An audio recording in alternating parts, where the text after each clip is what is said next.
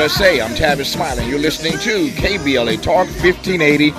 So glad to see you and me back in stride again. Our phone number, 1-800-920-1580, 1-800-920-1580. All of our socials can be found at KBLA 1580. That's Facebook, Twitter, Instagram, and YouTube, everything at KBLA 1580. Let me also invite you right now to download our app and listen to us live anywhere in the world. But download the app right now, we ask, by going to KBLA 1580. Should you miss us any day in real time, check out the podcast of this program by going to the app, the website, Anchor, Spotify, Apple, so many places to get the podcast of the program and listen at your leisure should you miss us any day in real time. But I am delighted to have you along live with us today for the next 3 hours. You can also watch the live stream of this program by tapping on the KBLA TV icon on our app, or by going to our YouTube channel. And let me also invite you to follow me on Facebook and Instagram at The Real Tavis Smiley, and to get Twitter updates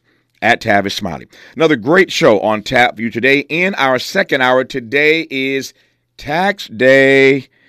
We'll talk financial literacy and wealth building in hour two with the co-founder of Black Wealth Matters, Sarah Rigo. In our third hour, do you ever feel out of touch with the younger generation and their experiences? How do you navigate the challenges of connecting with a generation that seems to be ever evolving? A conversation on what he calls emerging adulthood with Dr. Jeffrey Jensen Arnett. We'll do that in hour three. In this first hour today, though, two more conversations. On the backside of this hour, a conversation with LAPD veteran Cheryl Dorsey about those 8 Akron, Ohio police officers who shot and killed Jalen Walker last June, not facing criminal charges. Walker was shot more than 40 times after a car chase and foot chase. And what's up with these trigger-happy white men shooting, wounding, and killing kids for ringing the wrong doorbell or pulling into the wrong driveway? We'll talk about that on the B side of this hour. Speaking of guns, though, we commence today's program with one of the Tennessee Three, Representative Gloria Johnson. It's been a whirlwind in Tennessee and Tennessee politics over the past several weeks, as you well know, to say the least. Just a quick recap here.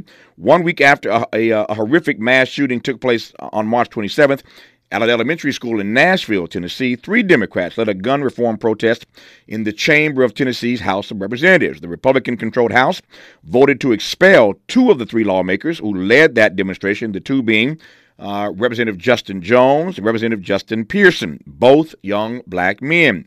However, Representative Gloria Johnson, a white woman, survived the expulsion vote, and she did not hesitate to slam the votes, removing Jones and Pearson as what it was, racist. The 2 men, as you well know, have since been reinstated, yet the deep, flawed roots in our democracy remain apparent. And I am delighted to have Representative Gloria Johnson join us now to give her take on all of this turbulence over the last couple of weeks. Representative Johnson, good to have you on KBLA Talk 1580. How are you today? I'm doing well, and thank you so much for having me. It's my great delight to have you on. Glad we got you for these 30 minutes. We'll do what we can in the time that we have you, but thank you for putting us on such a busy schedule. I wanted to talk to you. You may have heard about you on hold a moment ago. We're running a promo featuring Justin Pearson, your colleague, who's already appeared on this station. But I wanted to talk to you specifically because everybody is talking to the 2 Justins, as it were.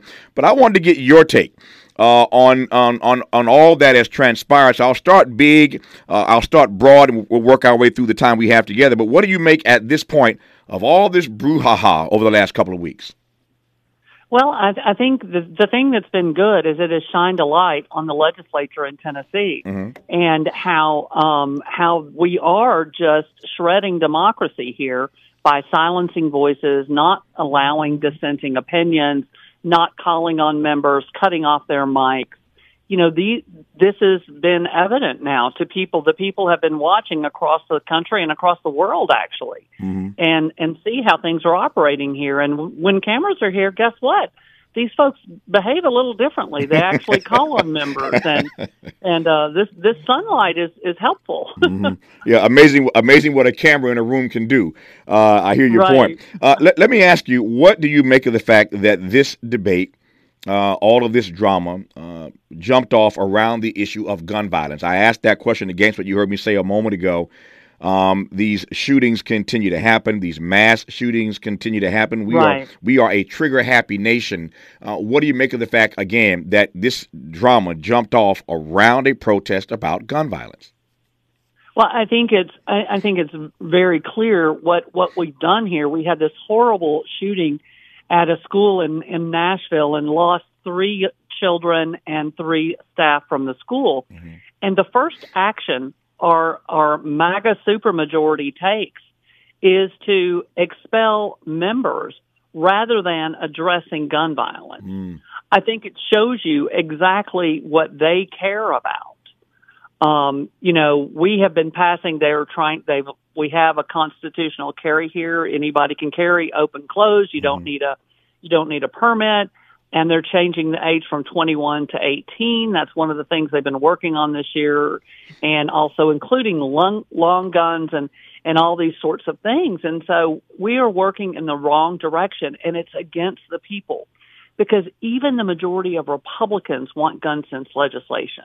Mm-hmm. And they are ignoring their own voters, the independents and the Democrats, who desperately want some gun sense legislation.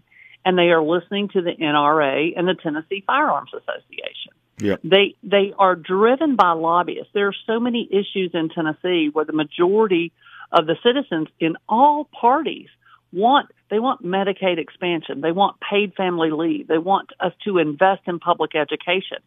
And this supermajority is doing none of those things. They are doing the bidding of the billionaire special interest, not the people of this state.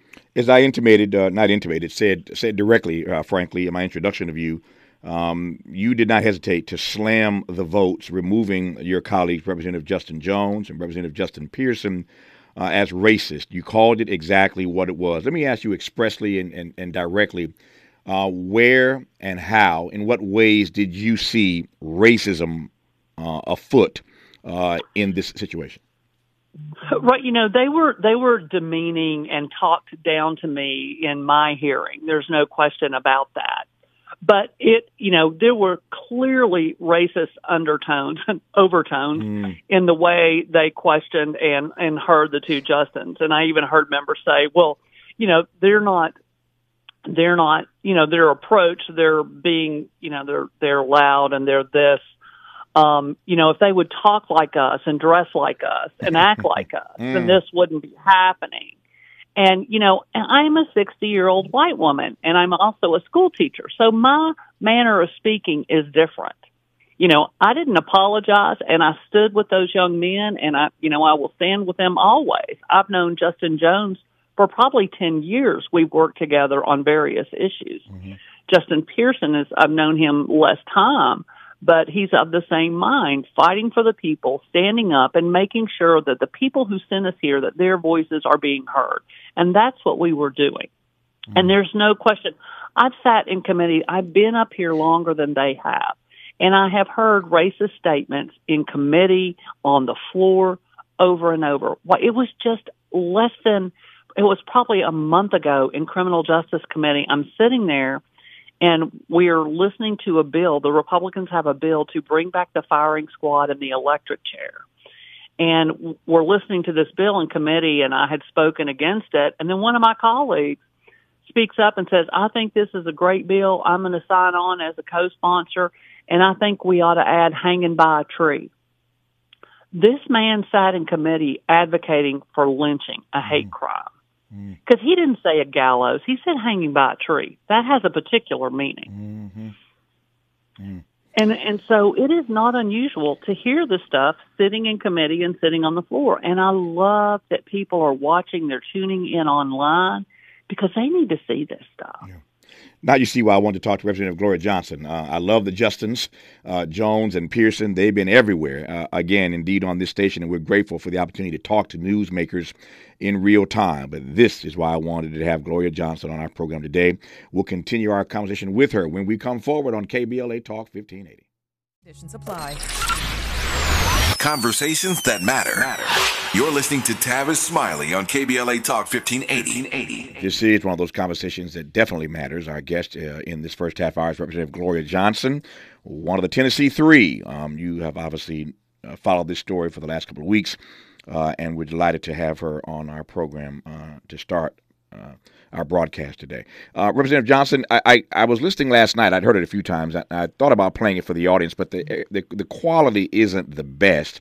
But we all read days ago about this leaked audio tape where these colleagues who you were making reference to earlier are in a private meeting saying some things that are pretty fascinating and interesting, for lack of a better word or words. Yeah. What did you make of that leaked audio tape?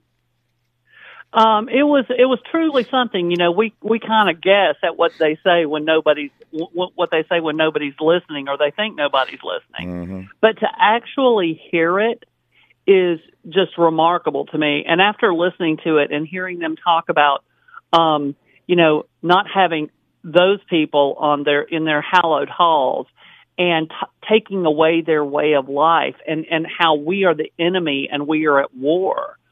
I mean, that is such a disservice to the people of Tennessee when your colleagues, you can't sit down and discuss policy that works for all Tennesseans because they see us as enemies and that we are at war. Mm-hmm. I mean, I came after listening to that, and I could not help myself, but I said, it sounds like a bunch of Confederates planning strategy for the Civil War. I mean, it was ludicrous that they are more focused on working against us than they are good policy for Tennesseans. Mm. And certainly not any interest in doing something to stop this proliferation of guns and gun violence, when gun violence is now the number one killer of our children. Yeah. There is a price that one pays when one is white and one stands with African Americans. Can you give me some sense of the price that you've paid for being as vocal, for being as courageous, as eloquent as you have been on this issue? Well, yeah. I mean, there are threats. Mm-hmm. There are people that vehemently disagree. And, of course, there are also people that believe in guns all the time, anytime. And so, that can be a little unnerving. But, I absolutely will not be afraid of these bullies, because that's what they are. I mean, I grew up, I lived for a time in Mississippi, and my father was in the FBI, and the KKK blew up a Jewish synagogue near our home, and my father arrested 3 of those members, and the rest of them threatened to kill our whole family. We had to move out of our house for a few weeks. And so until they rounded up the whole group, and it was just, I'm not going to be bullied, and I'm not going to be afraid of people who are, trying to frighten folks into being quiet, because that's what we have. We just can't do that. No, that's a fascinating story. Can I ask, how old were you at that time in Mississippi? I was I think I was 6 at the time. Mm-hmm. And we just went to stay with the friend. We thought it was like a slumber party for a few weeks. And then later, you learn as a kid, you kind of know what's going on. When we moved back in the house, we had a ranch house where all of the kids' bedrooms were on the front of the house. And Mom lined up our beds in the hallway behind the bedrooms because she didn't want us in the front of the house, So we slept on our beds in the hallway for a couple months, just because. When you look back on that, I'm wondering how you process the ways in which that has impacted your work and your witness, that as a child. I mean, here you are being bullied now as a duly elected legislator in the state of Tennessee, but this ain't your first rodeo. To have experienced this as a child, to have your father and your mother and your family threatened by the Klan, moving out of your house because your father, again, arrested these Klan members as a member of the FBI. How has that informed your life and the work that you do? Well, I mean, that doesn't go away. Yeah. You remember that forever. And you just remember that, these people are they're evil, and they will do anything to get their way, but you cannot let them bully you. And you can't let their word be the last word. We've got to push back against this. And it has made me very cognizant my whole life of what, other communities go through. and understanding the violence and what racism has caused and what it can cause. Mm. How has your being a teacher? I note what you said earlier, that you are a legislator, but you've also been a teacher in your life. How has that informed the way you see the world, being a teacher, the way you see the world, and the way you see issues like what you experienced regarding Pearson and Jones in the legislature? Certainly. I mean, one of the things that I did, I've taught in Tennessee, in Knox County, most of my life, but I did go for 3 years to Colorado, and it was the year after Columbine happened. Mm. And I taught at a school called Dakota Ridge that was just a couple of miles from Columbine. And some of the students who couldn't go back into the building at Columbine came to Dakota Ridge. And I've always worked with emotionally disturbed behavior disorder students, and actually wrote a grant for a program there similar to what we had in Knoxville for kids with emotional issues. And the Jefferson County, Colorado, that school system, they enacted the grant that I wrote to have, counselor, psychologists in the classroom, part of the time and all of that. So, it's just important that we address those issues, and seeing those kids and hearing them talk about that was just horrifying. And then when I came back to Tennessee, I was teaching at Central High School in Knoxville, and we had a school shooting, and one of our students was killed. And I will never forget the day it happened, in the morning at breakfast before school. And so I just looked up from my classroom, and I see hundreds of kids running out of the cafeteria screaming and crying, and they come running down to my room, and it takes a while for them to be able to articulate what happened. They were just traumatized, mm-hmm. and they had just watched one of their classmates get shot and killed. And, the police officer was in the room, he was in the cafeteria. Mm-hmm. That doesn't always help. And so, just seeing the trauma and dealing with the kids and the parents and the teachers, the staff, and the trauma that everybody has from that, it doesn't go away. Yeah. When I'm in a classroom right now, if I'm sitting in a classroom visiting or helping or doing whatever, if I hear a siren while in a classroom, I instantly start, I just get really startled and just a little PTSD, I guess, because after seeing the kids running down the hill, then I started hearing the sirens. And so that always triggers me when I hear sirens when I'm sitting in a classroom. You've had some experiences. Let me ask you, what's more difficult, dealing with kids with emotional issues, or adult legislators who clearly have emotional issues? Well, I'll tell you what. This is what I say all the time.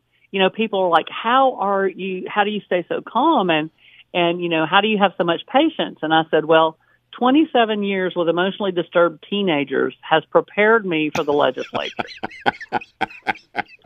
Yeah, I thought there was something there. So. There's definitely something. And I'm not kidding. That's a fact. Yeah. But I tell you, at least the kids had a reason for the problems in their behavior. I can't say so much for these legislators. Yeah. How have you been treated by your white colleagues since all of this has transpired? It's not changed a whole lot. Are you like a traitor to them? They see you as a traitor? I don't know. Now, a lot of people online are calling me a traitor, which I don't really understand. I spoke up for the people that I represent, mm-hmm. and to me, that's the opposite of a traitor. Mm-hmm. But you have to understand, I have been here. The two Justins are new this session. I've been here longer, and I have been. They have retaliated against me over and over because I've always been probably the most vocal member, mm-hmm. and I was the only member last session who voted against the Speaker of the House, who is a Republican, who fought to keep the bust of Nathan Bedford Forrest, a man who made millions from slave trade, murdered, surrendering black soldiers at Fort Pillow, and became the first Grand Wizard of the KKK. They had a bust of him in our Capitol that our members and our black members had to walk past going to the House floor or the Senate floor. And our speaker fought to keep that bust. He also fought to keep Medicaid expansion out of Tennessee for 10 years. And I'm not voting for that. There's no way. So I was the only member that didn't vote for him, and they gave me a closet for an office. Wow. I could do this for hours. I know you got a full schedule. I'm watching my clock. I got less than 2 minutes left with you. Let me ask you this. Has anything good to your mind come out of all this drama? Oh, absolutely. A lot of good has come. I mean, our message on gun violence is getting out everywhere. People from other states, especially Kentucky, has reached out to us. They want to collaborate with us. A lot of organizations want to collaborate. So we're building this movement, and we're going to keep moving forward and keep raising the issue of gun violence and do everything that we can with gun sense legislation to protect our communities, because it's got to be done. And I do want to say to you, Tavis, congratulations on KBLA, since we're almost out of time here, but I just really love what you all are doing and appreciate that. But we just want to keep in the forefront the issue of gun violence and the fact that we have to act. And the young people's voices are amazing. They're not going to back down. How can you not love Gloria Johnson? She even shouts out the radio station, which is I'm in here tickled. But I thank you for that. We're trying to do the Lord's work, as are you in Tennessee, and we are simpatico in that regard. Let me offer this as a quick exit question. 30 seconds to go here. I assume I know the answer to this, given the way I have heard you and the audience has heard you over these last 30 minutes. But I assume at this point, regarding this fight, you have no regrets whatsoever. No regrets. I didn't apologize. I did what I had to do to make the people's voices in my district heard, and also to recognize the thousands outside the chamber who came there to beg us to do something about gun violence, and no one was listening to them. We wanted to know that we saw them and we heard them and we cared about their issue, and we'll fight for them. You know, I say all the time that courage ain't so common these days, but I also believe that courage is contagious. Courage is contagious, and I love the courage of Representative Gloria Johnson, who has been our guest for these past 30 minutes. Representative Johnson, thank you for your work and your witness. A delight and an honor to have had you on this program. Thank you for your time. Well, thank you so much for having me. It's my great honor. More of Tavis Smiley after news, traffic, and sports on KBLA Talk 1580.